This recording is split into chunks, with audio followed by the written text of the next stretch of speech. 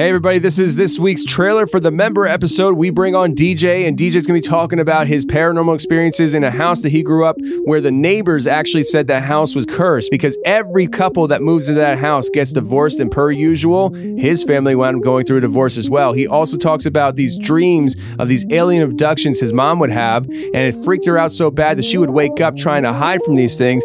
But the thing is, he started having experiences like that as well, and it was kind of mind-blowing as to what we discovered. And then we wrap up the show with DJ sharing a story of his mom's boyfriend who saw a wolf man one night while driving. And if you want to hear this show and any member show ever to exist, go to theconfessionalspodcast.com, hit the join button, and become a member today, and you'll get access to this show and all previous member shows and all future member shows. Let's get to the trailer right now.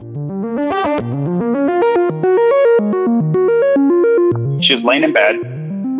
She kind of woke up, and she was on a craft. And she couldn't tell if it was on Earth or another planet or something, but she said she was in a vehicle. She could see desert.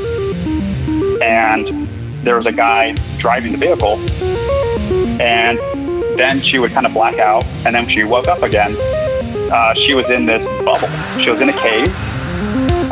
She assumed it was underground somewhere in the bubble, and it was kind of like this really thin force field or something, and she saw other people in a similar bubble, and she woke up and was like, what's going on? And then pushed her way through this bubble. It dissipated. And then when she looked around, and she's like, all right, how am I going to get out of here? She saw this guy, I'd say a good 30 feet from her, standing at this table. And there was a woman on the table who was laying down.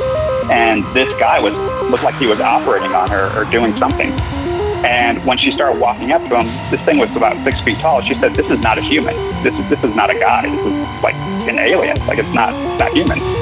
So being my mom, she tapped it on the shoulder and said, I want to go home now. And she said it was very focused. And when it turned to her, it kind of was in shock, like you're awake, and it didn't say anything, but it like mentally sent her a message, I guess, psychically or something. And it said, you're not supposed to be awake right now.